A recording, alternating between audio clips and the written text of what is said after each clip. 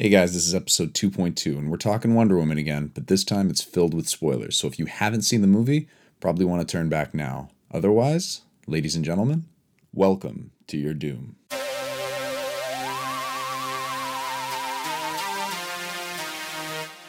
Welcome to your doom.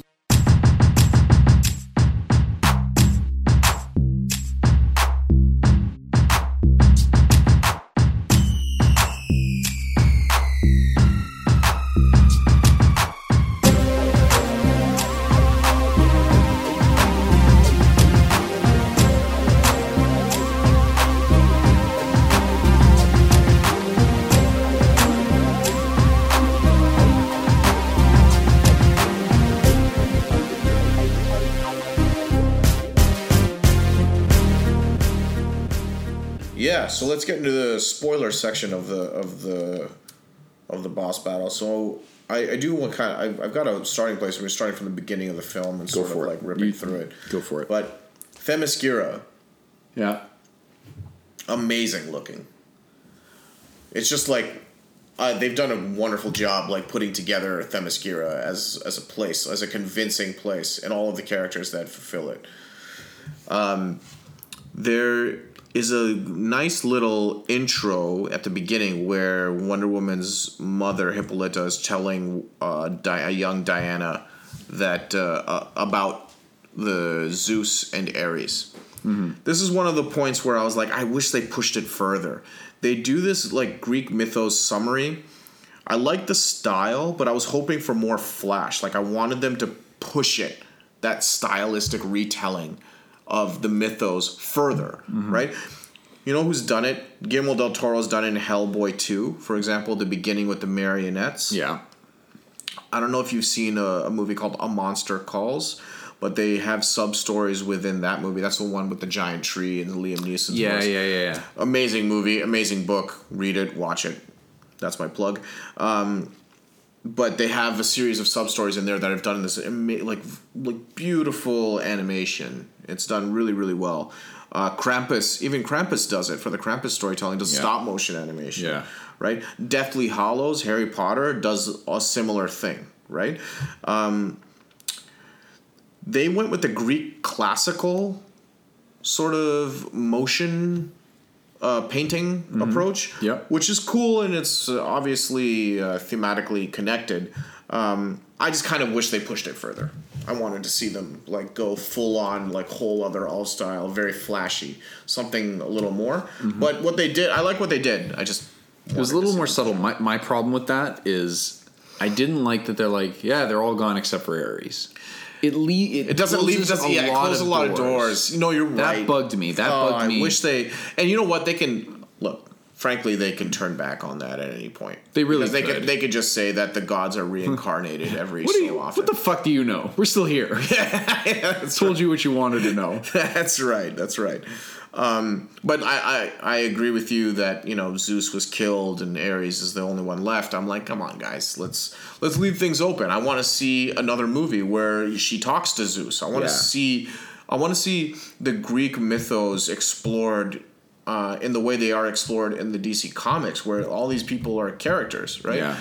And the way Marvel, I mean, like obviously there's a Marvel parallel here, right? Marvel has dug into the Norse mythology, right? And they've represented that in a way that is that is digestible by the current audience. I'd love to see them do the same thing with Greek mythology. Yeah. So what did you think at the beginning? What did you think of that Themyscira stuff? I thought Themyscira was very, very well filmed. I forgot what Robin Wright's character's name was. Antiope. She had a very defiant edge to her, which was kind of cool. Yeah. Obviously, like training Diana. But it was a wise defiant edge. Like she was doing it on behalf of Hippolyta because she would just not like come to that conclusion herself, but she knows that she should. She knows that she was basically thinking on behalf of her if she was able to think about it properly. Right, yeah, to take emotion out of it, be like, this is what we should be doing. The multicultural thing was cool. We mentioned that earlier, but I loved seeing all of the different cultures on Themyscira, all of the different races being represented. Very, very cool. Yeah. One thing I will. It's not even much of a complaint, really, but like she never really earned the right to go off of the island.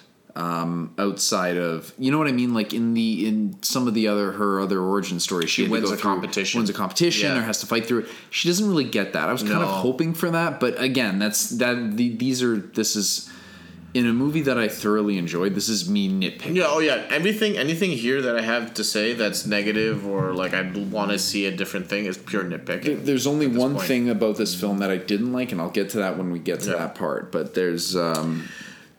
She is the God Killer. So I don't think in this story or this plot that she actually needs to earn her right. She just needs to show that she knows how to she's able to invoke the God Killer power, which is essentially like her her bracelet tap. Yeah, the bracelet tap, yeah.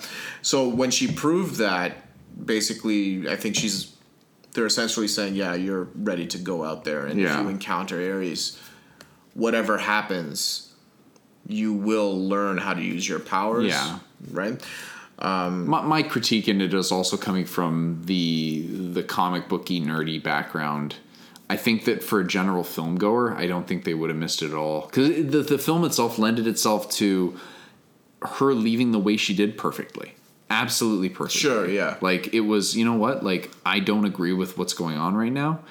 And I think that this man should be escorted back, and Ares is definitely a problem, and I need to kill him. So I'm going to get the God-killing weapons and get going. It totally made sense. Absolutely. Yeah. For me, it would have been kind of cool to see her, like, taking on some of the other Amazons. But you know what? For a film that's already 2 hours and 21 minutes, too long. You found a tight way to get her off of the island that makes complete sense. I'm not complaining. Cool. I'm saying in the extended version, if they throw that in, I'd be okay with it. Yeah.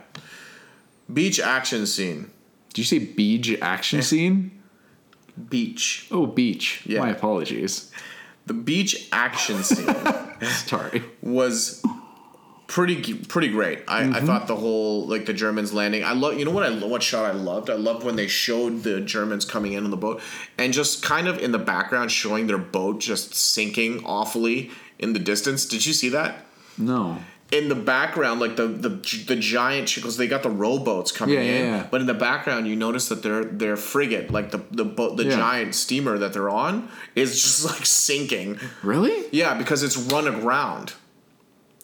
Right, because they're not aware that there's an island there, and they run aground, and their whole boat sinks like tragically. I didn't notice that. Yeah, in the background, it's just like falling over, and they're like rowing to shore. That's why there are not so many of them. And I thought that was a nice touch where they didn't have to focus on it; they just showed it in the background, and it makes 100% makes sense because that boat is not built for that clearance. So that I thought that was pretty cool.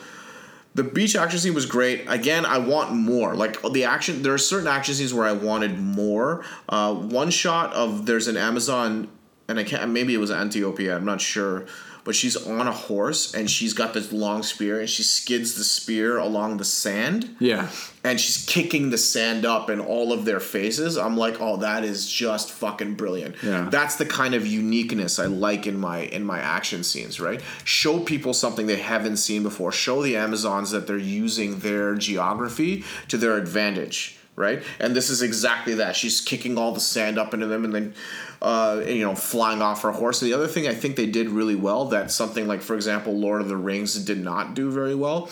They tried to show, I think they did a good job of showing the Amazons being in very good control of their horses. Mm-hmm. Like, their mounts are, like, they're jumping off of them, they're leaning off the side of them, they're leaning off the side and shooting bows. Like, they even showed it during their training scenes, not even just the battlefield. It's all very tied together. Yes, yeah, absolutely. It's all very tied together, all well thought out. It gives me acid flashbacks to this really awful shot in the Two Towers where Legolas mounts his horse in slow motion. I don't know if you remember the scene where they're about to get attacked by wargs on horseback that attack them in the Two Towers when they're going to Helm's Deep, and in slow motion this horse jumps by, is galloping by, and he like awkwardly turns into a CG ragdoll and like grabs the horse and like goes up and like mounts him in mid stride, and it's an awful shot. Yeah, I know the shot you're talking about too, and I'm not even a huge Lord of the Rings guy at all. terrible. Yeah. And I get the sentiment because elves are closer to their mounts, like they can gracefully mount and dismount. They don't need saddles, stuff like that. This movie did it 150 times better. And it's very organic. Loved it. I love that stuff. You don't need like a huge, long-winded scene to basically establish something like that. I mean, this one, they didn't. Just a few shots in the background of them training, doing that, and then all of a sudden everything made sense. Yeah, and I mean, it pays off again with the shield thing. Yeah, right. absolutely. So I love that callback. The only problem I had with the spear and the sand thing throwing in everyone's eyes, the payoff to that scene, I don't remember being very good. Yeah. I don't remember there being a payoff. I think it just gets lost in the editing. It's just kind of like they do that and then someone flies off and it gets lost at the end. There was a lot of the same. I found there was a lot of very slow motion, jumpy kind of shots. There was too many. Like one or two too many, but it was like one. Okay, there's one. Oh, that's really cool. All right, cool. That's really cool. They're doing it again. They're doing it again. Yeah. There was a few. On that beach scene in particular, there was one too many.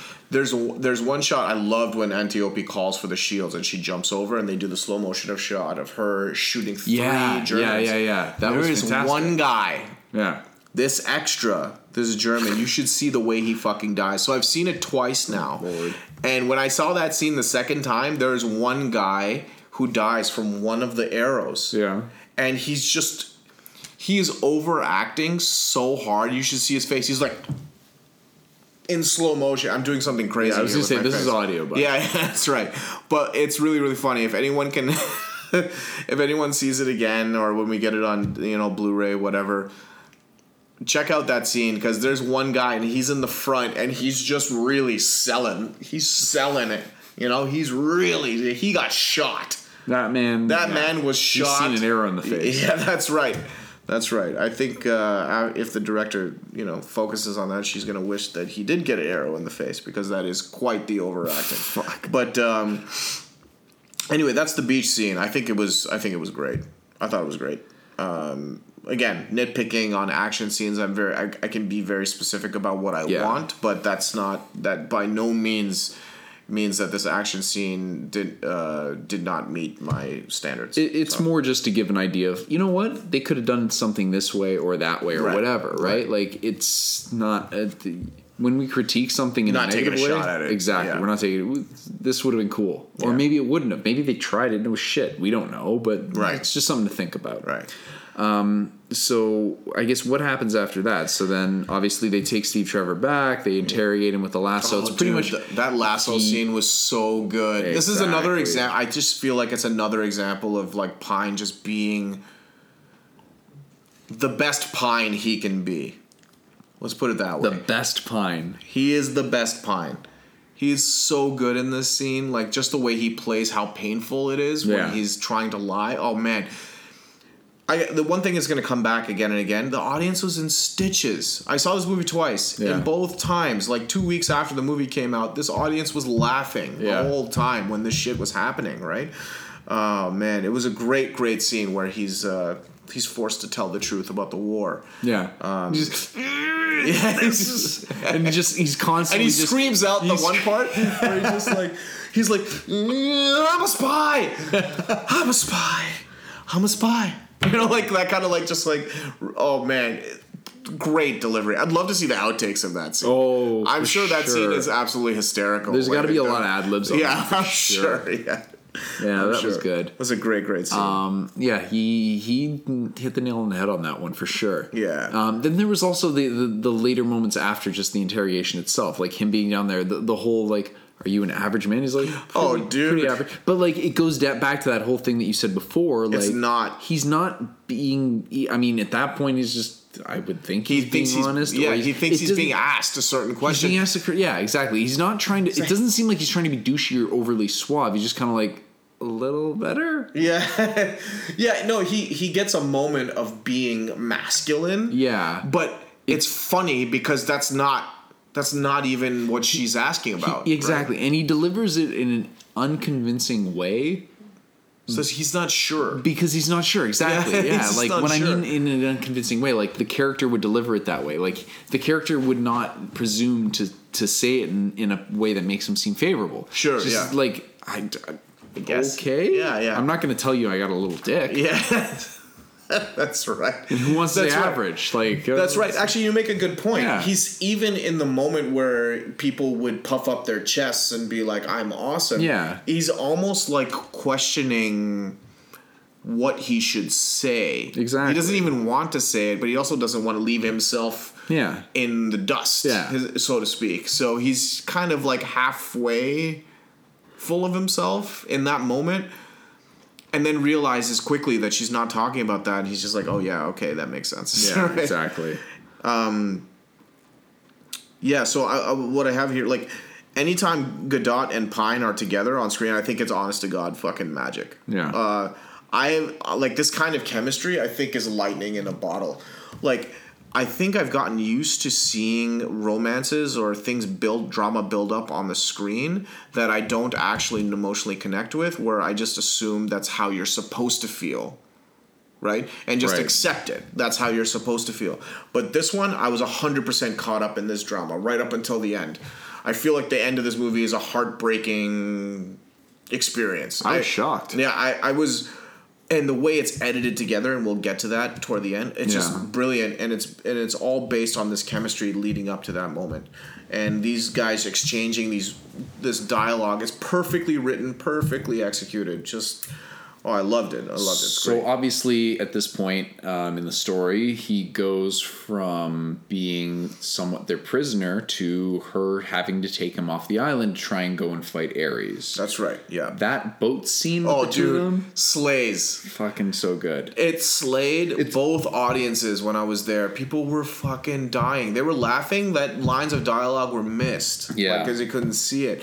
It's perfect. It's perfect. Their delivery is perfect on both sides, man. It's both one of these things that I wrote down. So I wrote this down in terms of being a scene that wasn't needed. Now, what I mean by that is, does it contribute much to the plot? No, it doesn't. It's just all character. It's all character, and if you take that away, the story will continue. But good Lord, do the characters suffer for that? Oh, for sure. That scene on the boat builds so much. It builds so much for them. Absolutely. I think it's a perfect character building scene. Right. And like you said, it's dangerously long. Like if you watch it, what you said, like I feel like, oh my God, like you watch that scene, it's a couple of minutes long. At least. Like many minutes. But they don't. They deliver their lines so perfectly that it's like the goodwill you gain from that scene and the character building you gain from that scene is well beyond the 6-7 minutes that you spent on that boat. Yeah. Right? They fucking absolutely nailed it. Superbly well written and engaging. I loved it. Like I said, the audience was in stitches both times. Yeah. 2 weeks after the movie came out. I was very impressed. And this sort of leads into the fact that I'm absolutely love the fact that Steve Trevor isn't a douche. Yeah. He's not a douche, and he's learning these things for the first time. It's an easy cop-out to fix on the sexism and the misogyny.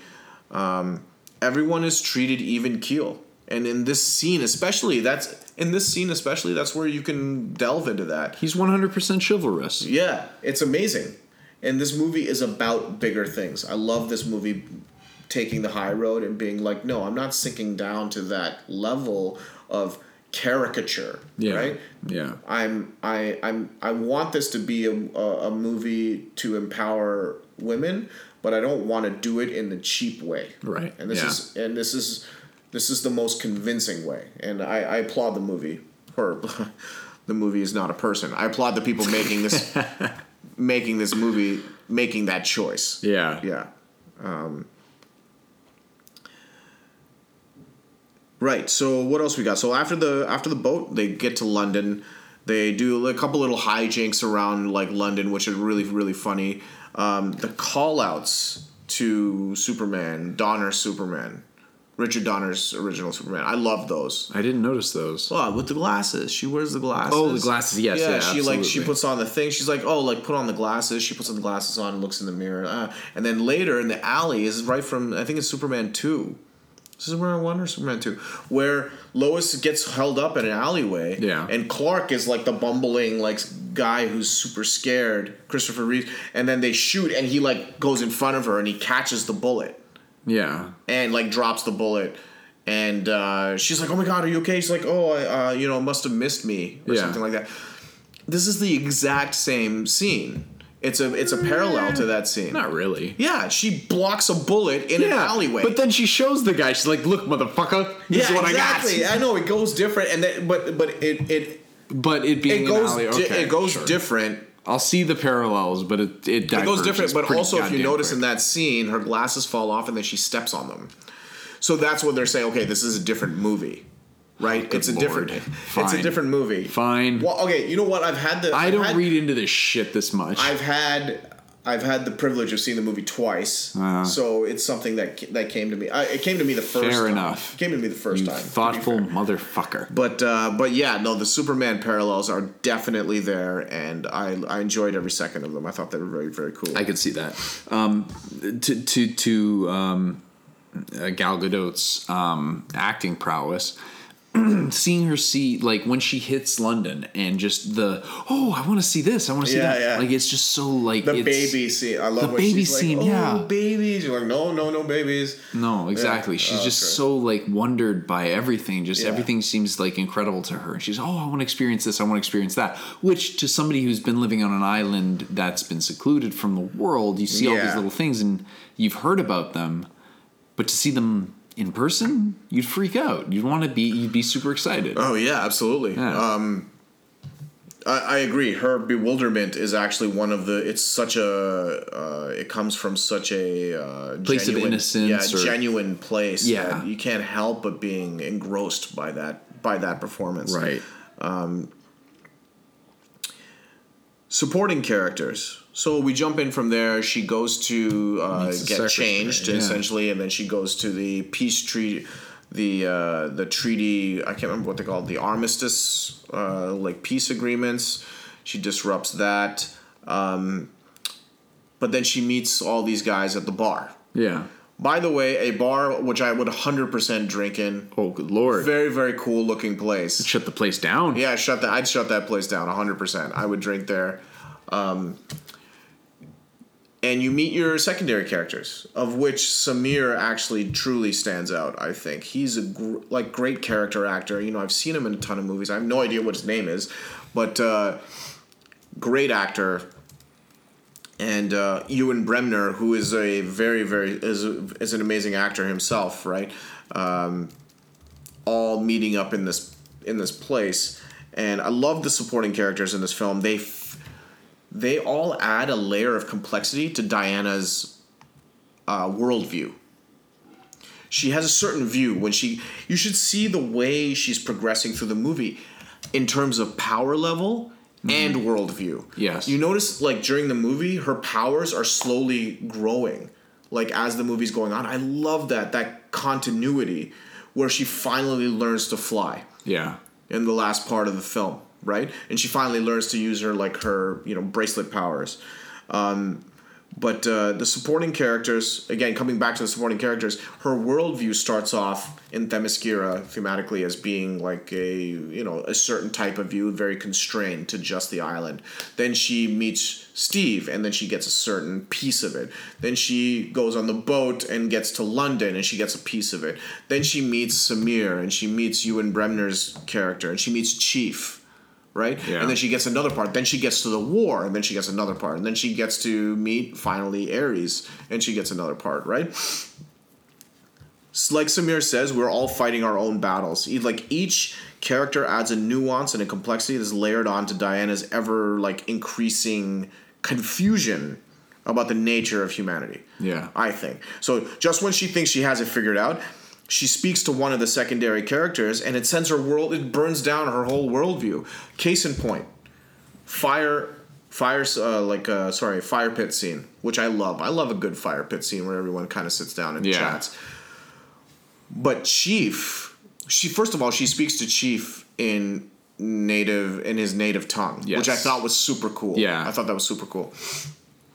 And then Chief says, she asks him, why are you here? Chief says, like, at least, like, here, everything was taken away from me. Here, I'm free. And she asks, who took it away from you? And he says, his people. And she points at Chris Pine's character who's sleeping. Yeah. And It's like everything gets torn down again. Because, like, you think, you know, like, Steve Trevor is a good character, like, is a good person, like, he's trying to help, but his people have done something so awful, right? Yeah. How can these two things exist at the same time? And it's this complexity that she has trouble understanding. Yeah. And it's the one that Steve tries to explain to her that he's not successful. Yeah. Until the end of the movie, where she understands that there's a split for everyone. But I love that. And they don't have to have a lot of screen time for that. It's just one exchange. The look on her face, Gadot conveys the confusion. Yes. Right? And it's like, and in each character, Ewan Bremner, like, having nightmares about the people he's killed, right? Stuff, and Samir, the racism aspect. Samir being, I want to be an actor, but I'm the wrong color. And they're all dropped at different times in the movie, adding layers of complexity, introducing Diana to the complexities of everyday life. Yeah. Basically. And I absolutely love that. I've talked for a long time, I've realized. Sorry. All right. Anyway, how do you feel about that? Or, whatever. How do you feel about any of these scenes that I You hit the nail on the head on that completely. It was just a genuine scene. Like, you definitely see her... At that point, she's slowly becoming aware that maybe all that she's thought of the man's world or all of these things isn't necessarily that. Like, even the shot where they were crossing that bridge and she sees, like, the people with maimed limbs and all that. She's just like, whoa, hold on. I thought that war was a pretty simple thing. It was all cut and dry. Yeah. And or innocents don't suffer. Exactly. That somehow they're excised from the actions of war. Only soldiers are involved. You know, like that kind of thing. Right. All of these things are broken by her experience. Exactly. And just so when she slowly seeing that happen, and it all seeps in. Yeah. Then I guess the next thing after the fire pit scene is really going straight into no man's land, right? Yeah. That's the next thing I've got here. So the No Man's Land scene, fantastic. I've got to tell you, like what the shit. Like, I would go as far as to say this entire scene is legendary. Mm-hmm. Like, legendary in the way that, what would I say? What would I compare this to? I would compare this to. In the Matrix? Yeah. The first Matrix. What fight scene? Probably the alley, or not alleyway, sorry. The hallway. Not hallway. The lobby. Lobby, right? That's what I meant. How that lobby scene was completely, like, it changed the game. Yeah. It changed the game technology-wise. Sure. But it's the scene that people remember as being an action beat that was so amazing. Right? Yeah.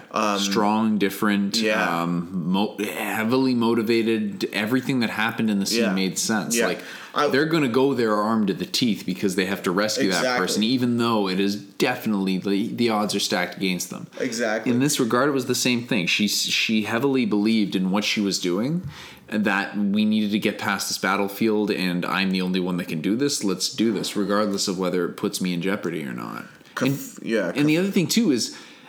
though she seemed capable of getting across that battlefield, you could kind of see somewhat while she was going across that, like, I can block the bullets and this and that, and all of a sudden there's mortars, and all of a sudden there's more bullets, and all that. She's like, fuck, I might be a little bit in over my head. Dude, and she gets the helping hand. Exactly. Oh, I loved that. As soon as that happened, she's like, fuck, let's do this. Yeah, she didn't do it on her own. Exactly. And she couldn't move. She was pinned. Exactly. She's drawing all their fire. Let's go. Over the trenches. And this is what I am coming back to, the thematic tying in of what this movie is trying to say. Mm-hmm. She has, in that scene, that scene conveys the entire theme of the whole movie. She's inspired people to take action. She doesn't do it all herself. Right. She's inspired other people, and with their help, they achieve their goal. Yes. Right? And Patty Jenkins somehow, I don't know, like, on every level has, like, this theme has seeped in consistently throughout the film, and is like, I keep saying this, but it gets wrapped up in a nice bow at the end and saying, here, like, consistency. Yeah. And of theme and everything we do in this movie is for a reason, right? Yeah. My only beef with the No Man's Land and the scenes after is I did not like the colors that they put together in the film for it. They gray washed it or whatever you want to call it. Blue washed it. They blue washed the hell out of it, and it never got any better. Yeah. Now my beef with that is that, like, okay, sure, when it starts, it should be blue washed. That makes sense. Everything's dull and bleak, and then all of a sudden she comes out there and fucking there's the suit and everything. It's like, yeah, even if that's still blue washed early. Okay, sure, but she's not blue washed. She's somewhat. She's not. I mean, like she's actually pretty colorful, and I think they made a point of that. When everything's blue washed and she's colorful, muted. Yeah, she's colorful in regards to that, of course. Yeah, but it's still blue washed. Yeah, the whole scene. I think that's the dichotomy again. I feel like it plays thematically into. But here's the thing: is that it keeps it starts out there and it never gets any better. It stays at that muted level, even when she blows through that fucking the tower. Yeah. It just stays at that. Yeah, I think it would have been better for them to kind of slowly, gradually color up over time. And here's the thing: is the reason I noticed this as much is because the next scene is the dancing scene and the love scene. But I thought there was warmer colors there with the lanterns. The lanterns, yeah. The lanterns were warmer. Like yellow lanterns. Sure, the lanterns were warmer, but the darks were fucking dark. Yeah, for sure. It was nighttime. No. There's a difference between light. There's a difference between nighttime with a fill and nighttime with no goddamn light. Yeah. Because the blacks were fucking black. Yeah. It was dark as shit. That when they got back to the I don't know, I'm assuming hotel room. I guess they don't have a hotel. The hotel. It's the like, Ritz. Let's take this building. When they got back to the Ritz-Carlton. When they got back to Diana's room and the love scene happened. Yeah. It was black. The fucking scene was black. It was all black. There's no electricity. Fuck off. This is film. You put a fill light in there and you light that shit up a little bit. You don't want fully dark pixels in your film at any point. That's not what you want. I get it. I mean, I get it. That pissed me off. That was one thing I noticed. Is that the major? That was the major gripe. That is literally my biggest gripe about the film, and you just heard it. Yeah. So that is a testament to how much I like this film. Right. You're complaining about the lighting. I'm complaining about the lighting in like a couple of scenes. Fair enough. Yeah. No, I mean, I can understand that sentiment. My take on this is that the No Man's Land scene is purposefully graded. And her suit actually pops. It pops. In relation to everything else that I won't disagree. And I think that's thematically in line with what they would have been doing, what the message they're trying to convey in the entire film is that she is this ray of love and hope. I think it should pop more. You think her suit should pop more, or the scene should get more colorful as she is? I think it should. As she is, inspiring other people. With the colors that she has, I think that regardless in whatever color scheme that you have, whatever filters you put on the lens, it's going to pop. So that's why I think everything should be not boosted, but you know what I mean. Like everything should be not grayscaled or blue washed or. Well, let me ask you this: would you want a clean pop or a dirty pop? No, I do not want Justin Timberlake near any of my films. So I don't know. I thought that was funny. I'm sorry. I'm sorry. I apologize. I'm going to see myself out. God damn it. I'm sorry. Fucking Jack. This is what we get.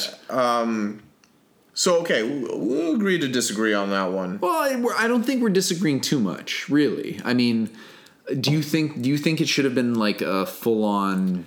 What do you think? I think having her be the color in those scenes, it fits with the story they're trying to tell. Okay, so I get the story that they're trying to tell. It fits it, but they're writing the story. Yes. So that's the first thing. Sure. And you are right. I agree that the movie should not have been washed because a lot of it is all the outdoor scenes when they get to the party, when they get to the cocktail, whatever, gala thing. The inside looks really nice. It's very warm. It's got some of those colors in it, but the outside is always blue. Yeah. And then it goes to mustard for the gas. Yeah. And then it immediately becomes nighttime. Yeah. So actually and you see this movie is split not even in half because Themyscira is only like a quarter of the film, but that is mind-blowingly colorful. Yes, it's very vibrant, very beautiful, and the rest of the movie's not. So London, I understand being dreary, and because that's is kind dreary, of the war should totally be dreary. Yeah, but for sure. But like you said, they're writing the story. They can. Telling a war story and having everything be dreary colored may fit the theme, but that doesn't mean people don't want to see color. I guess yes, exactly. Right? So I get that. Yeah. I get it. I think it would be, like I said, just during that scene in the village. I love that scene though. Oh fuck! It's the best scene. It's the best scene in the film. Well, it's a great scene when Samir comes over, serves them beer. Ewan Bremner is singing at the piano. Yeah. Oh, I love that scene. That's a great respite after an amazing action scene. For me, the dancing scene and everything, I was like, it's a little dark. And then when they got back to the room, I was like, good lord! Like it's literally black pixels. This is, to me, that was a mistake. Right. But it, like I said, that is my only quote unquote harsh critique of the film. Right. Yeah. Is that some colors were a little too dark? Are you kidding? I agree with that. That's me looking for nitpicky. Yeah, I can get on board with that. But the No Man's Land scene itself, though, was amazing. When she comes out, she blocks all of the bullets. I love the way the bullets are also hitting her shin pads. So hold on, I'm gonna stop you. The last time we were talking about a podcast, we mentioned that Black Widow had not had that fuck yeah moment. Yeah. The fist pump moment. Yes. That's the way you put it. Yeah. Same with Hawkeye.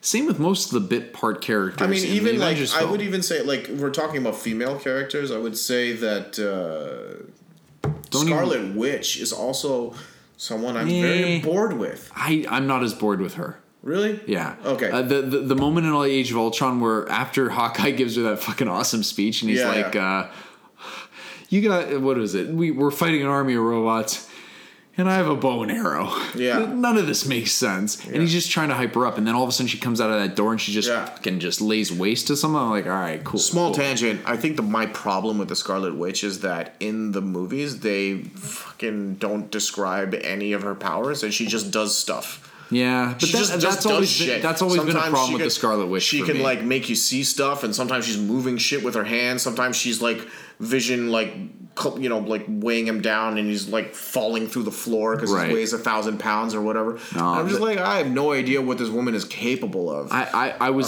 never had a problem with that because I knew enough about the Scarlet Witch character from the Marvel comics that I knew she never really had an upper limit to her powers. She was the one that caused the whole No More Mutants thing. No More Mutants. Yeah, she's just No More Mutants. Yeah, House of M. Yeah. All of a sudden, she just managed to have the power to fucking destroy reality. I thought in the comics they established the fact that her power is far-reaching and horrific. Yes.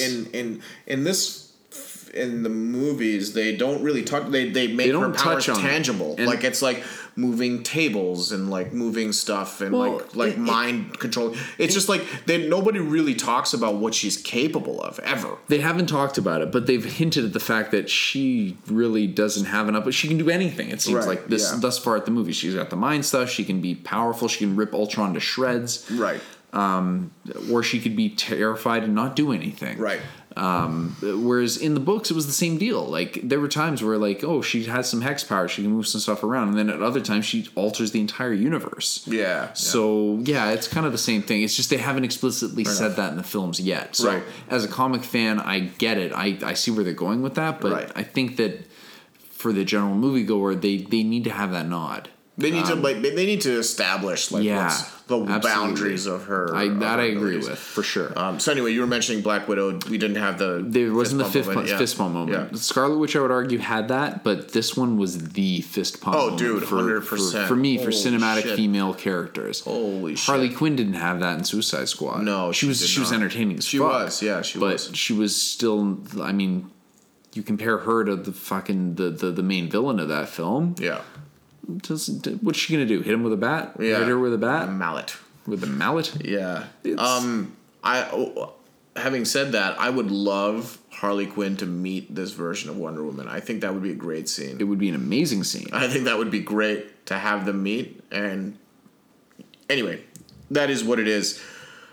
you're right, fist pumping moment. She jumps into that room of Germans, and the theme music kicks in. Yeah. That was amazing. I think a lot of people I've been reading had issues with the theme music. It doesn't fit the movie, blah, blah, blah. Everybody just shut the fuck up. This theme music is amazing. It's not a theme in the same vein as like the Superman theme. It's more of a riff.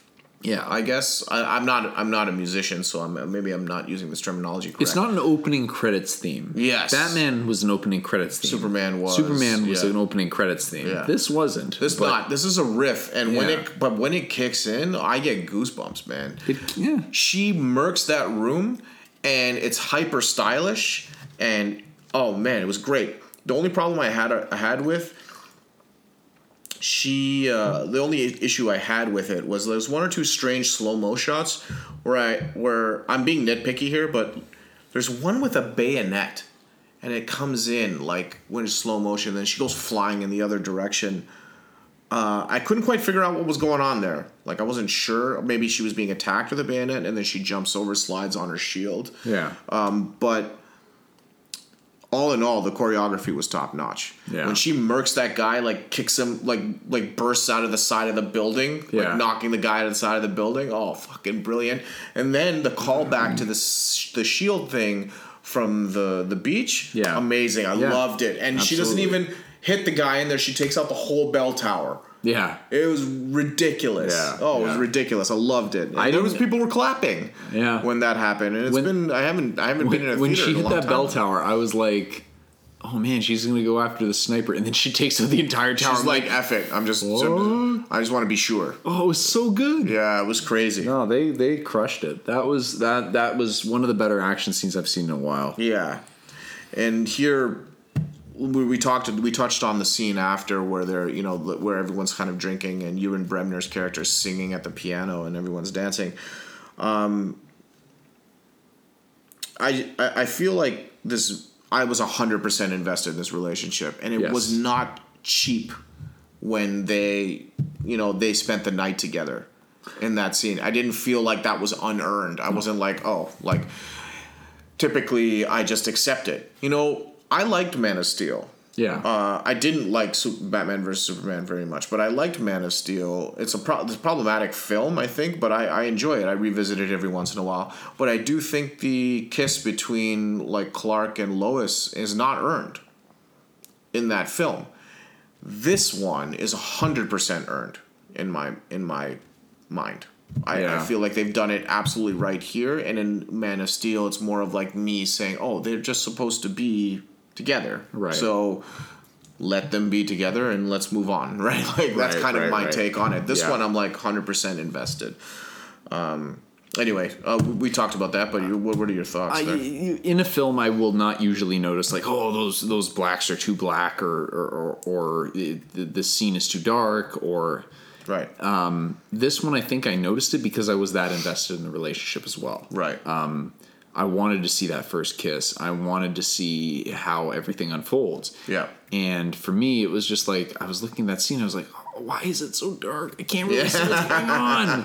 And that's a testament to the way they, because like I said, that's not something I am actively aware of in whenever I watch a movie. In this one, I was very aware of it, and I think it was because I was so invested in that relationship at that point. Everything from that boat scene all the way down. I mean, even the little things like. So I fully expected Steve Trevor, he was kind of misleading her to some degree to make it sound like it was this simple to say, okay, we're going to go to the ward, we're going to go fight Ares. Yeah, yeah. It's not that simple. Oh, yeah. But at the same time, he was never really lying to her. He totally intended, or it seemed like it, that he totally intended to send her, or to go with her into the fray of battle. Oh, absolutely. Try and find Ares, wherever he was. Was it as straightforward as he led her to believe? No, he was never. I don't think he was ever really trying to find Ares. He slowly but he was trying to get her to a point where she could be in the fray of battle and potentially try and find Ares. He wasn't. At no point was he just telling her what she wanted to hear just so he can get back to London. Yeah, no. He was very genuine. Exactly. So I think that that kind of feeling of being a genuine person and trying to do the best for whatever, for whoever he's trying to do something for. Yeah. It led itself all the way from Themyscira all the way back to London, all the way over to the battlefield. Right. Whereas if you look at the animated film, Trevor was kind of a dick. Oh yeah. The first thing he tried to do as soon as he got back to seduce her. Yeah. Yeah. It was just to get her drunk. Yeah. Tried to get her drunk, and she drank him under the table. Yeah. Entertaining. Animated movie is entertaining, and people should definitely watch it. It's a different take on this relationship. Yes. But I actually prefer this relationship. Yeah. This characterization of Steve Trevor to that one. Antagonists, I wanted to talk about them a little bit. Ludendorff, obvious red herring, throwaway villain. He was obvious for me as soon as... He wasn't obvious at the beginning. He was not necessarily Ares at that point for me, but he was... not obviously not Ares until Ares showed up. Not showed up until he started saying, "No, don't go over there." What was the Lord? No. The fake name of the actual Ares. I can't remember his Sir Patrick. Name, but Sir Patrick. Yeah. That's what David it was. Thewlis. David Thewlis was the actor. Yeah. And it wasn't obvious. As soon as remember when he called he's telling him not to go to the don't party. go to that party. As soon as he said that, I'm like, that motherfucker's Ares. Yeah, he's egging him on. For sure. I love his plan. He doesn't really touch on it, but he wants Diana to kill Ludendorff. Yeah. To just fucking completely destroy the armistice negotiations. Yeah. So the war continues. Yeah. So he, I don't think he ever actually says that, but I knew it from the beginning, like when he talks to her for the first time. Yeah. It's a little, in my opinion, it was a little too obvious. Ludendorff, throwaway villain. Dr. Poison, though, I thought she was a very interesting character. Her arc, she's got like a little bit of an arc in the movie, and her payoff at the end, I liked where they went with her. She had minimal amount of screen time, but I thought it was very neat what they did with her in such a short period of time. But Ludendorff is a throwaway villain, and also if they had like super inhaler, why didn't they just give that to the rest of their army and win the war that way? Right. Which is a plot hole that I'm 100% willing to look over, just because I thought the movie was pretty good. Yeah, I agree. So it's one of those things. He should have been like, what's his name? Not Savage. Basement. Anyway, yeah. Okay. Yeah. So Ludendorff, whatever. And he should have been. He should have been. Oh God, Vandal Savage. That's who he should have been. Oh, dude, that would have been. Oh my God, you just blew my mind. That's who he should have been. If Ares should have recruited Vandal Savage for that, and that's who he should have been. Because I love Daniel Hudson. Danny Huston. Danny Houston. Houston. In New York, they say Houston. Everywhere else, they say Houston. I love the actor. Yeah. No, he's good. He always plays a villainous role. Yes. He was in the Wolverine, and it was just kind of weird. Was right? he? Wasn't he was. Yeah, he was. What's his name? Not the Wolverine. Sorry, Wolverine Origins. The Origins. Yeah. To the pool. Oh my God. Yeah. I know. I'm trying to remember the name of the character. Stryker. William Stryker. He played Stryker in that movie. Yeah. Went from Brian Cox to him to some dude that looks a lot like the guy from, what's his name? The young guy, right? Yeah, Dude, Where's My Car? Yeah, I can't remember that actor's name now. It's a three name. Yeah. Sean William Scott. That's Sean right. Michael Scott. Sean Scott. William Scott. That's it. Yeah, there you go. Yeah, Stifler.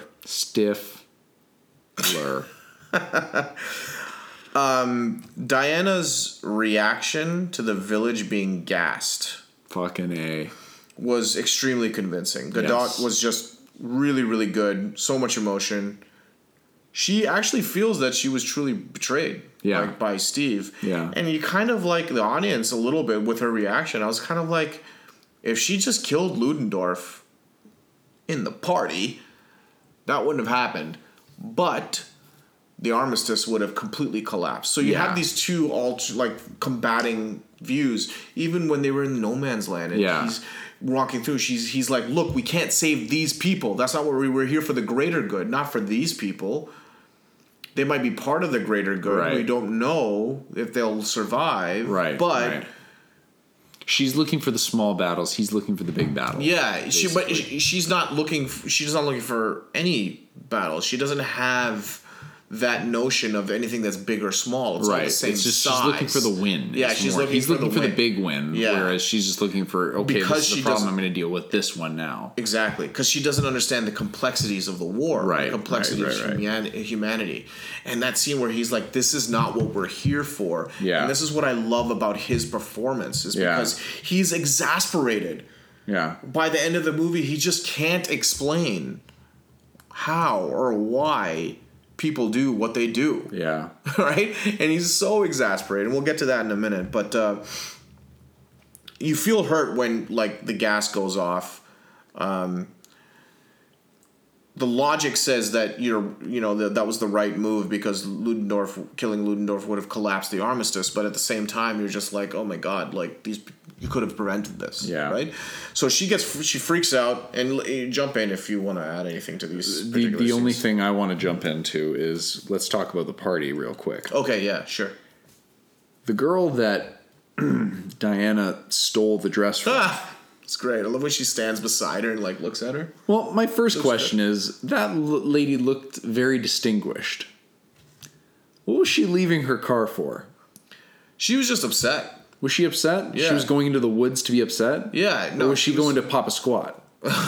You think she was going to take a dump in the woods? I don't know what she was doing, but for me, somebody that was a little upset, she wouldn't go traveling into the woods for the fun of it. Hey, man. It just didn't make any goddamn sense to me. When you gotta go, you gotta go. Well, right? I would assume so, but I feel like, I wasn't alive during the 1920s? Don't even go there. Don't even We've already established my history shit. That's right. But all I'm saying is that I don't know that woman would have gone into the woods to go and take a shit if the opportunity to not have to take a shit in the woods presented itself, which was probably just a... I actually think... if you tell me that she was going to take a shit, we're going to have words. Here's the thing. Oh, my God. Her car was stopped because Pine was trying to get in, and they were doing that whole, Samir was doing his whole act thing.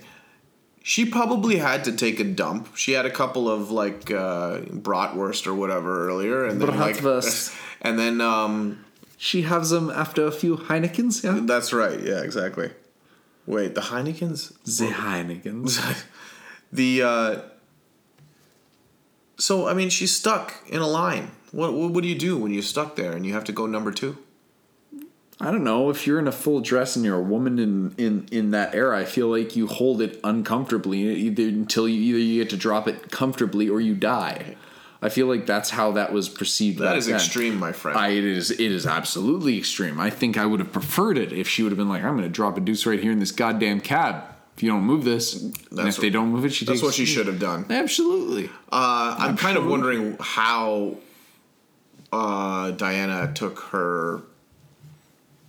That's in the porn parody. Yeah, how it took her out. Just kind of maybe punched her in the face and stripped her naked. So she's probably just in the woods naked. She might be. Well, I don't have any other explanation because Diana kept her clothes. Yeah, that's right. Because she kept the suit on. She's not she's okay, here, take my cool suit. No, she just took her clothes. I'll take your dress. No, she just took her clothes. Yep. So she didn't pack a duffel bag for this situation. This scenario. She wasn't planning a stayover. No. So if she wasn't planning a sleepover, then she's probably just lying in the woods naked. Probably. Naked and afraid. Regretting that she ever left the cab to take a shit. Yeah. It's unfortunate. Yeah, that just goes to tell you, don't do that. Don't take a shit in the woods. No. Don't leave your car and take a dump in the woods. Otherwise, a really beautiful woman will steal your dress. Even if you're not wearing one. Fair. Anyway. So yes, there's another logical weirdness here where they obtain their car. That was so good. I love how randomly silly it was. It was just where'd you get that from? It was just over there. There's a bunch over there.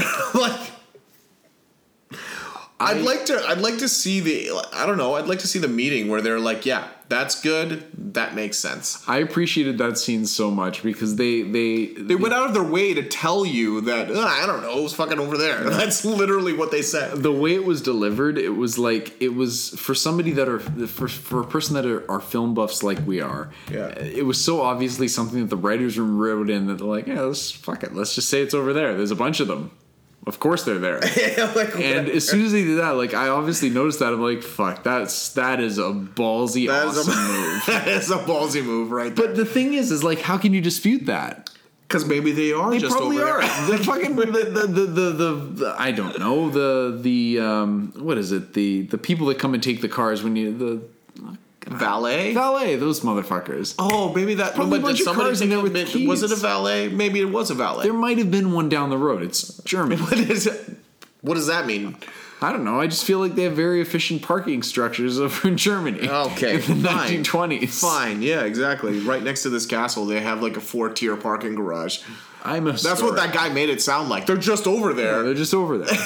With the keys in them. Exactly. But here's the thing, is if you tell me a lie in a film, make it consistent. They told that one lie and they didn't contradict it any time. That's true. Yeah, that's true. They went for it. They're like, that's the explanation, moving on. Exactly. They didn't spend any time on it. They made it comical and then they just let it roll. At that point, It's funny because the shot's really wide angle. It's obvious that it's like 80 yards. They're like, it's over there. It's kind of like in the distance. It's like, maybe it's played for laughs. Like, I have no idea how to take that line, but I think it was totally, it was totally, when I heard it was that, totally I'm just played like, for laughs. Okay. Whatever, right? It seemed like it was if one would look at it, it'd be like, oh, that's a cheap explanation for how they acquired a car. Yeah. But the way they delivered it was that they knew it was a cheap explanation, and they're like, played right into this is cheap as fuck. But you're gonna laugh. They played right into it. Exactly.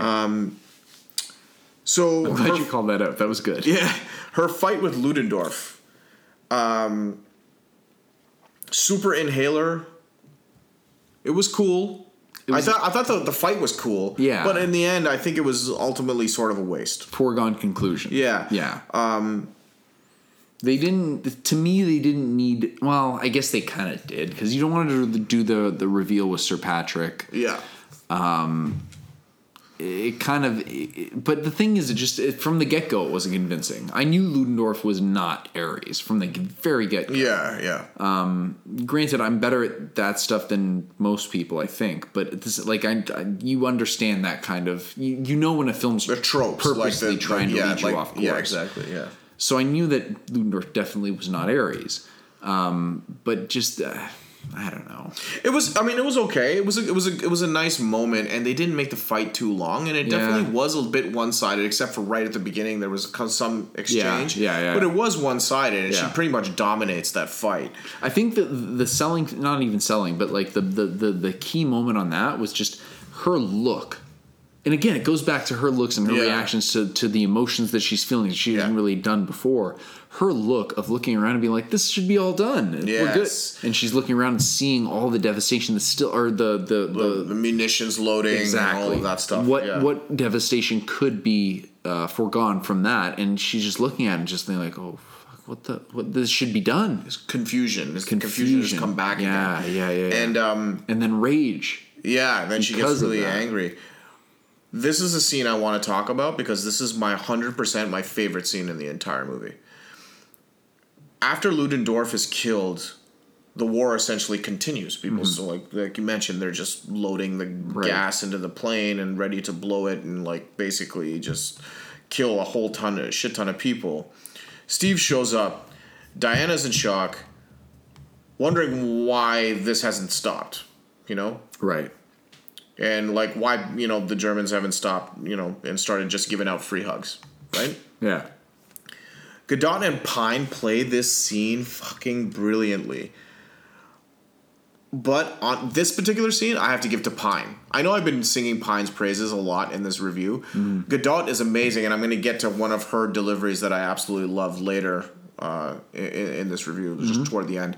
But Pine's reaction here, where he's absolutely trying to explain, he's like, the level of exasperation and desperation in his voice, in his physical acting, like what he's trying to convey, he's like, listen, like, there is no Ares? What if there is no Ares? Like, what if we're just awful people, but we're also good people? Why, like we're both, right?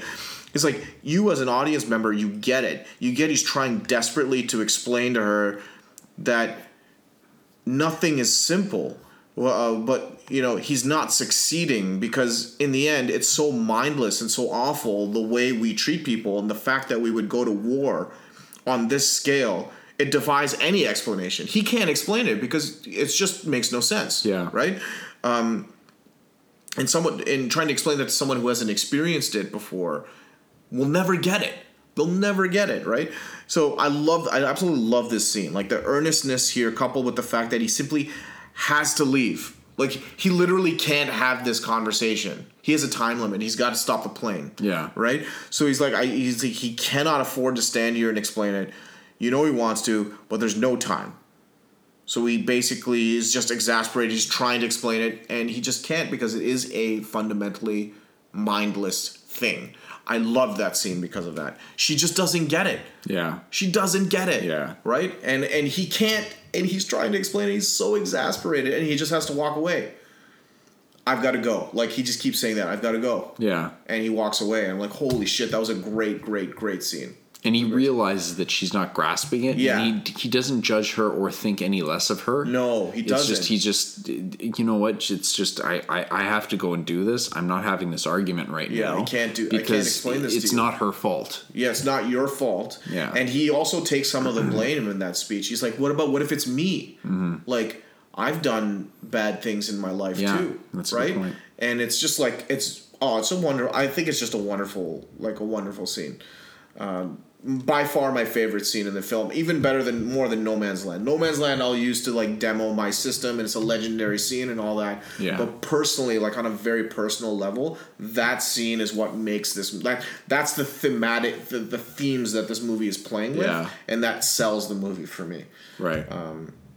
I mean, for me, the in terms of what unfolds the rest of the film. There's the typical action scenes. Ares reveals himself. Did you see that coming from a mile away? Yeah. No, I knew it was David Thewlis. Yeah. Thewlis's character. So Ares. So I was waiting for him to show up. Yeah. I really wanted to see him. And you know what? I love me some David Thewlis. I think he's great. He's a good actor. He's a good actor. He's been in like great stuff. I loved him in like Kingdom of Heaven. Yeah. Gangster Number One is this UK film. Is really great. He was even in Dragonheart, which I loved him in Dragonheart. And he was in Harry Potter playing one of the Defense Against the Dark Arts teacher. The werewolf. Yeah, I'm trying to remember. Professor Lupin. Lupin, that's what it is. Right. Yeah. I think he does a great job when he shows up because he carries some weight. Yeah. And he plays the scene quiet. I think he was good throughout the film, even when he was trying to be a little more reserved. When he sends him off, it'd be like, I will fully, I can't do anything, but I will fully support exactly. you. Yeah, just even the little when he's reserved, and then when he goes full Ares, he's just like but I'm actually talking about that scene where he confronts Diana. Yeah. Before he goes full Ares. Full Ares, right. Where she walks in and then all of a sudden he's outside. It's just, exactly. It's so passive, but at the same time so aggressive. Yeah, exactly. He's being he thinks he can convince her. Yeah. Otherwise. So he does a great job here, like with monologuing on the humans and what they are, and showing Diana a world like what it would look like without them. Honestly, I think it's a truly convincing argument. Absolutely. And he plays it very quiet and calm. Yeah. And he's a seasoned veteran at that. He does a really good job of playing that very, very subtly, like the whole scene. And then he goes full Ares, right? And I have mixed feelings about his full Ares, but I love the scene where she's like surrounded by trees and like grass and greenery, and he's like, this is the world as it would look. Yeah. And I'm not responsible for this. I just kind of gave them some schematics. And I love it goes back to that. If you watch the movie again, you'll notice small things earlier in the film when Dr. Poison is sitting there and a wind blows in the office at the beginning of the movie and a piece of paper comes flying towards her on her desk, and she opens it. She's like, I think I figured something out. Yeah. That's Ares. Like, they show a scene of him walking, whispering and stuff like to her, and like the wind blowing. It's such a weird scene at the beginning of the movie. You don't know why it happened, but it's Ares essentially giving her a hint of which direction to go in. So I loved that scene. Going full Ares. Yeah. I don't. Basically, this is what I think is basically Jedi / Magneto Ares. I didn't like it. Yeah. I didn't. I love my hero battles to have some like uniqueness to them. So Jedi Force battle, Magneto hand waving. I honestly consider that to be a cop out. I would have honestly, I almost groaned in the theater when it's just like, oh, he's just like lifting stuff up and throwing it at her and controlling it and stuff like that. I'm like, come on, like we've seen this 100 times. Show me something else. If I wasn't so caught up in like the drama between Diana and Steve, I would have been like groaning at this like action scene. But like I did have a note here where I'm like, yes, it was kind of like not very unique, but not nearly the level of what I thought jarringness as like clone Wolverine and Logan. Mm-hmm. Like I would compare that level of dismay with the clone in Logan, and they're not the same level, right? That's like remember you said you had that was your big complaint was the lighting in that scene. Yeah, this is my biggest complaint in the movie of like Magneto Ares. Yeah, like I fucking hated every second of that. But I didn't. Sorry, hate is a strong word. I don't like using that when I describe movies or you art. Can say it. It's easy to say, but you've already described what you mean. Yeah, I mean to say that I did not enjoy that. I thought they could have done much better. But I disliked the clone Wolverine in Logan much more. And that was close to bottoming me out on a movie that I thought was great. Right. Than this was at all, right? So this wasn't in any danger of making me dislike the movie, right? But the clone Wolverine thing was like, oh my god, and he's it keeps coming back, and he's a big part of the movie. I'm like, fuck, this is really annoying, right? Yeah. So that's kind of what I would compare it to, but not nearly on the level of Logan. So for me, that didn't bother me at all. Really? The Ares hand wavy stuff didn't bother me at all because anytime I see something like that, whether it be a video game or a movie or whatnot, it just shows how much farther ahead the other person is than the other. If they don't have to do anything other than just wave their hands around, supremacy, Diana doesn't know shit at that point, right? Yeah, Ares has got all the cards at this point. Fuck, I'll wave my hands around. You can't do shit to me. Right. It's that moment where all of a sudden she started understanding exactly what she is and who she is and what she can do. He's got to armor up. He's got to armor up. Yeah, and all of a sudden it's time to start taking things a little more seriously. I get that actually. That's an interesting take on it, and that can sort of soften my view on that piece. And in the meantime, like the rhetoric he's sort of tossing when he like the his sort of speech and his dialogue, all enforcing the fact again coming back to the themes of the film, like he's not responsible. Humanity is responsible. Right. I love that sort of they're pushing that, and then it was in this scene. Sorry, I've skipped over my notes here. Sorry. He gets his armor. Yeah. Right? And I've been waiting to see this Ares armor. I think Ares' armor in the DC Comics is just really, really cool. And they went in a completely different direction than I thought they would go in. Really? I was expecting and I wanted something else. I get what they did. What they did was symbolic of his involvement in the war. Mm-hmm. He builds his armor out of the spoils of war. That was cool. The iron from the tanks and like the girders and like barbed wire and all of that stuff, which is cool. Yeah. And you know what was really fucking cool is when he smelted the thing in his helmet. I was like, oh, that's just badass. I love that. But I wanted to see the regal Ares. I wanted to see God Ares. Like, I wanted to see him look like a god. That armor that's shining and that he's superior. He's superior to all of you, right? I wanted to see the shining armor, the regal armor, like the stuff where you're like, he's amazing and terrible all at the same time. Yeah.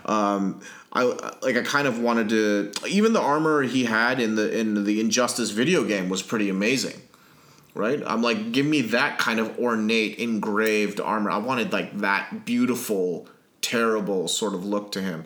They went with sort of what was thematically linked to the film, which is building it out of the war machines around him. Right. So it turns out to be grimy and greasy and rusty and all that stuff, which I get, but I kind of wish that they went with the regal sort of godlike look. Right. Yeah. That's my take on the armor. I did think it was looking pretty cool. I thought, like I said, the melting of his mask, very, very cool when he builds that. And the weapons coming together super quick at his side, I thought that was very cool. And that was very much in line with his comic incarnation, where he's building weapons from like nothing. They sort of like teleport in. Yeah. And it was very, very cool. That was neat. But again, I just wish they went regal with it. I didn't mind it not being regal, really. I mean, to me, the regal to me just seems it's got an air of arrogance and sophistication to it that is just so far above whoever he's fighting. And to me, his actions depicted that. Sure, yeah. The armor didn't need it. Right. But from a stylistic... See, the thing is I'm not as visually inclined as you are, I think. You can draw things way better than I could. You see things that I don't necessarily see. I'm a little more surface level. You take things a little more deep. So for me, it was a little easier for me to digest that. Right. Yeah. So yeah, I did. The look didn't bother me. The smelting of the helmet was fucking dope. Dude, that was so cool. I love that scene. When I saw it again, I'm just like, oh, it's even better. I think the movie plays better the second time. By the way. I actually quite enjoyed it the second time. I gotta see it one more time. Yeah, I love when he burns the holes in there. Yeah, and you know what? I do. This is some of the stuff like I enjoy, and I buy art books for films so I can look at the design process and all that. So I actually quite like that. Not to say what the decisions. These are all amazing artists that work on this film. So I'm just like a couch, critic. Whatever, right? Yeah. But in the end, I loved what they've done. But I have like a personal outlook where I was like, oh, I would have loved to see this. But that doesn't make or break. Exactly. Yeah. This is us nitpicking at shit. Just giving whoever's listening to us another perspective. Right. I have a question. Do you think Ares always, like even in his mythological form, always had a mustache? Because you know what? You're gonna ask that. Because there's the scene where he gets struck down by Zeus, and it shows him in like a cave, and he looks up at the camera. I can't remember it. I've seen it twice now. I can't remember in my mind if it's David Thewlis with a mustache. Can you imagine like him having that huge duster, like in like the Greek mythological paintings? Who wants a mustache ride? Right? Like, I was like, wow, that is like a monstrous mustache for a mythological. That is the being. Mustache that wars would be fought over. That's right. That's true.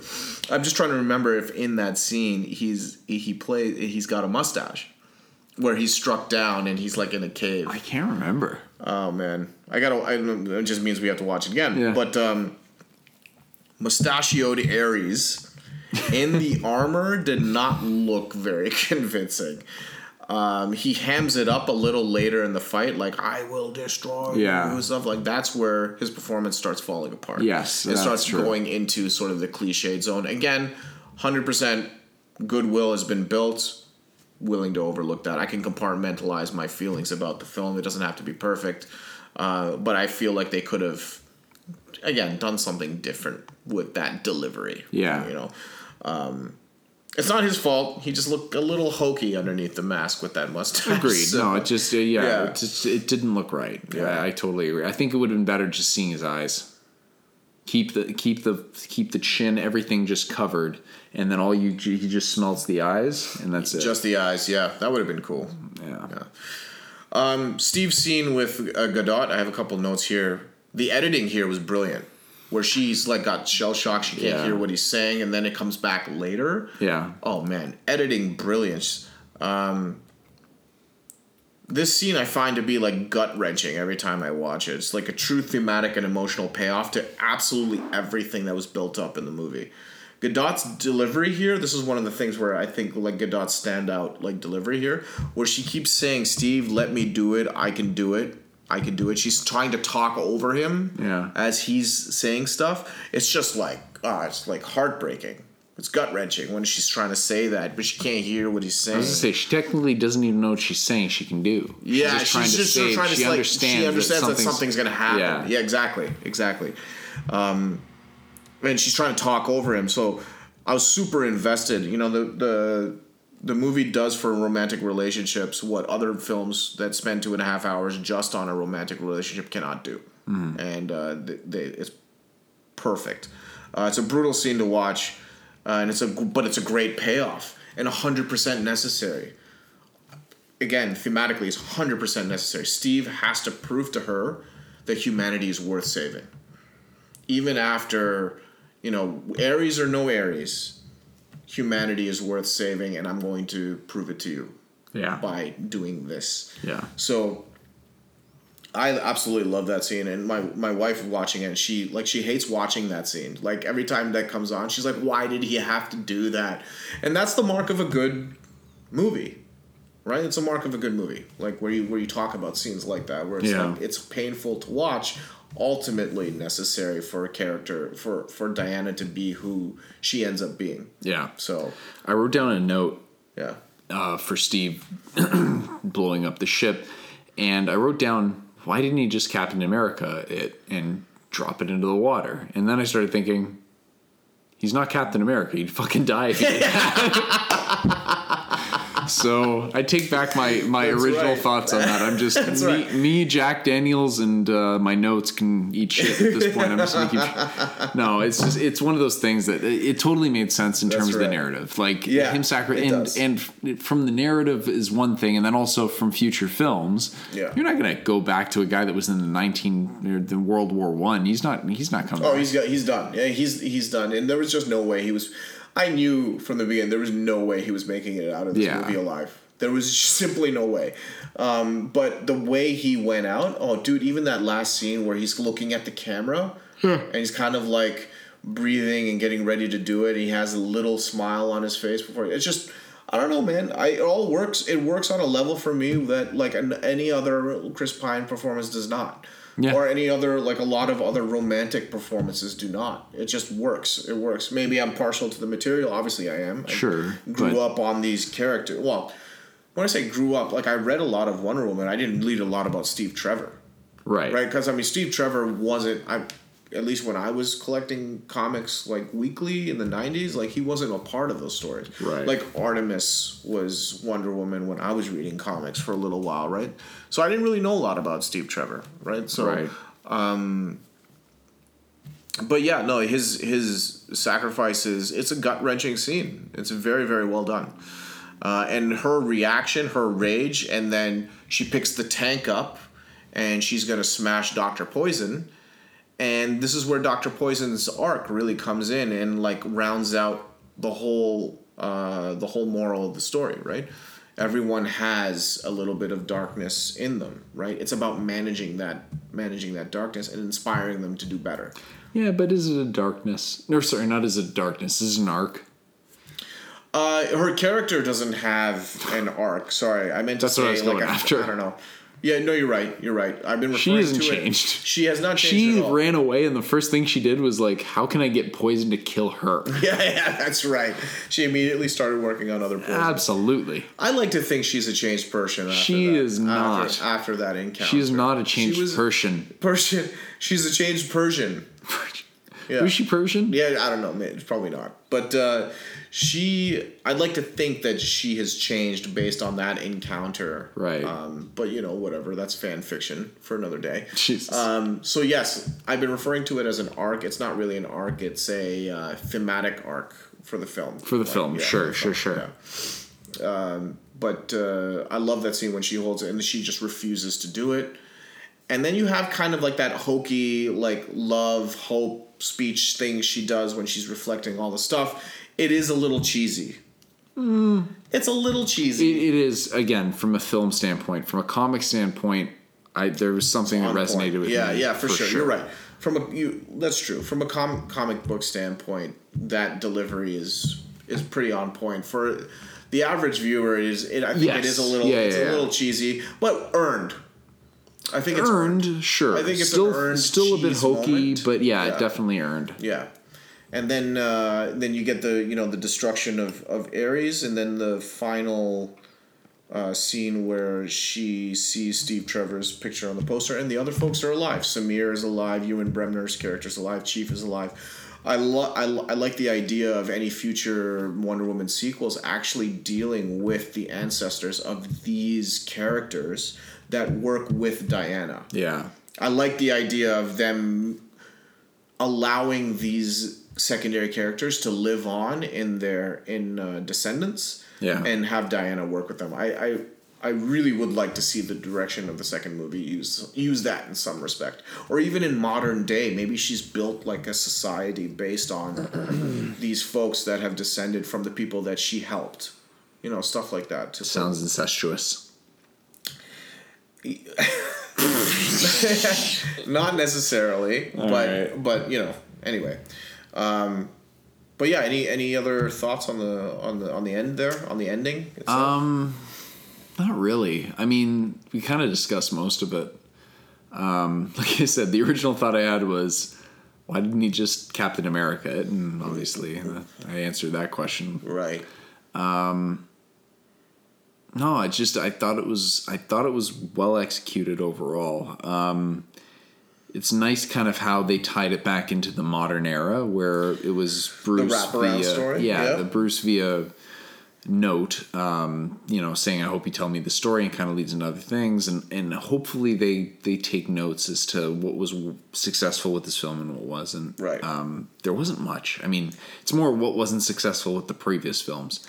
The only thing that I had a beef about at the very end of it was, so she goes up to the top of, where was she? Do you know? She was at the Louvre, so she's in Paris. Okay. I think, yeah. What the hell did she jump out of the building towards? Not a clue. So she was just jumping out. Maybe she was going for a swim. Maybe. There was water. There was water. Yeah, that's right. She was in full armor. Yeah, she looked like she was looking at something in the distance. I was expecting to see smoke. Smoke? No, there was no smoke. But there was no smoke. There's no smoke. Maybe she's just going out for a run. Maybe. Yeah. But she seemed very determined. Very like an evening run. Yeah, she's just an intense person. Where she may or may not kick the shit out of some people. Yeah, that's right. That's right. They've also didn't touch on the fact that she did not really operate between World War I and modern day. Maybe that's for the sequel. Yeah, maybe. That's right. Because, the one thing I'm afraid to even touch on is the fact that nobody knew of her existence before Batman vs. Superman in their timeline. Which implies that she hasn't really been operating as Wonder Woman. Well, but maybe she says that she decides to... Like, I thought part of her speech at the end was that, I'm going to try and inspire. Yeah. So maybe she dropped the Wonder Woman guys and actually started a bunch of charities and did this volunteer work and start all of that stuff. Maybe. Rather than take on the superhero persona. And because they were never faced with any sort of superhero-ish level of villainy.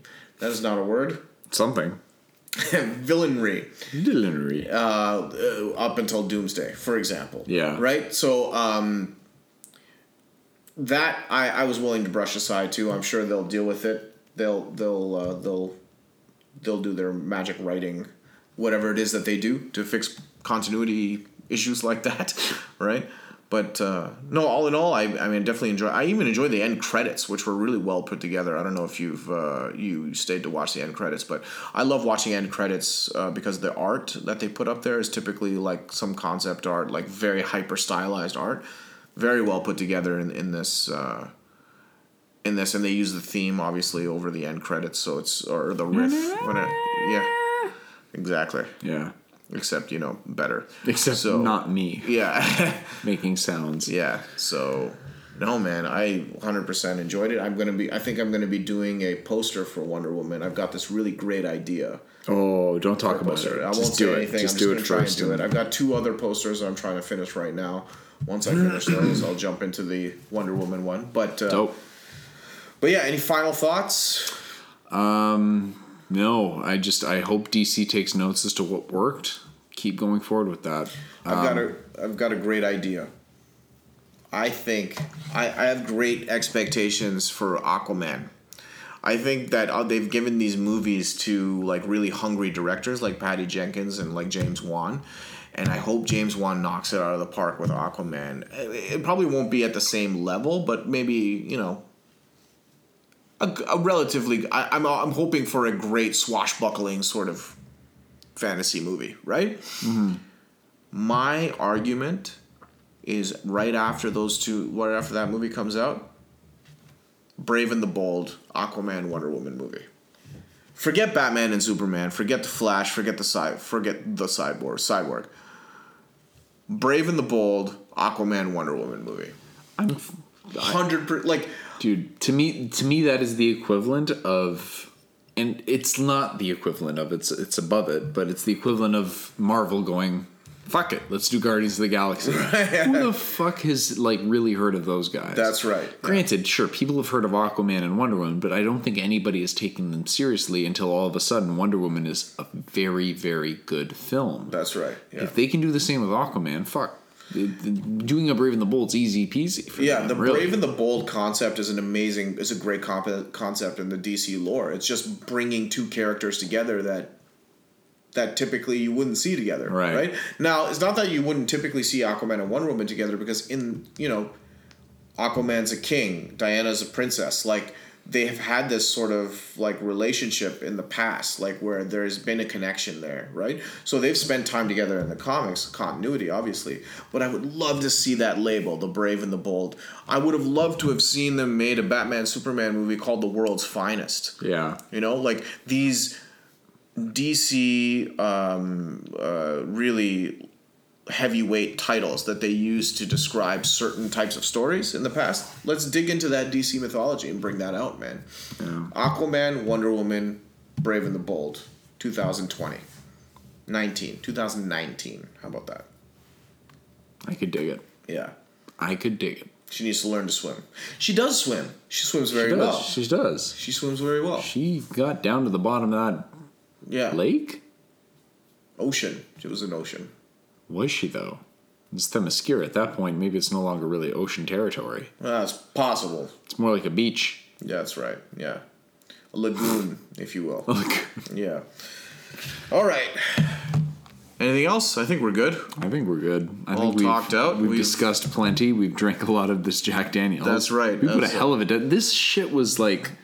All right, we went from about... we drank about a quarter of a bottle of Jack Daniels plus a little bit more... More than a quarter, actually. Yeah. More like... You could probably hear the drunkenness settling in as this podcast went on. Yes. But... I can hear it. All right. This is Alto Katru signing off. Justin Carcassoli also signing off. See you guys. Take care, guys. Cheers.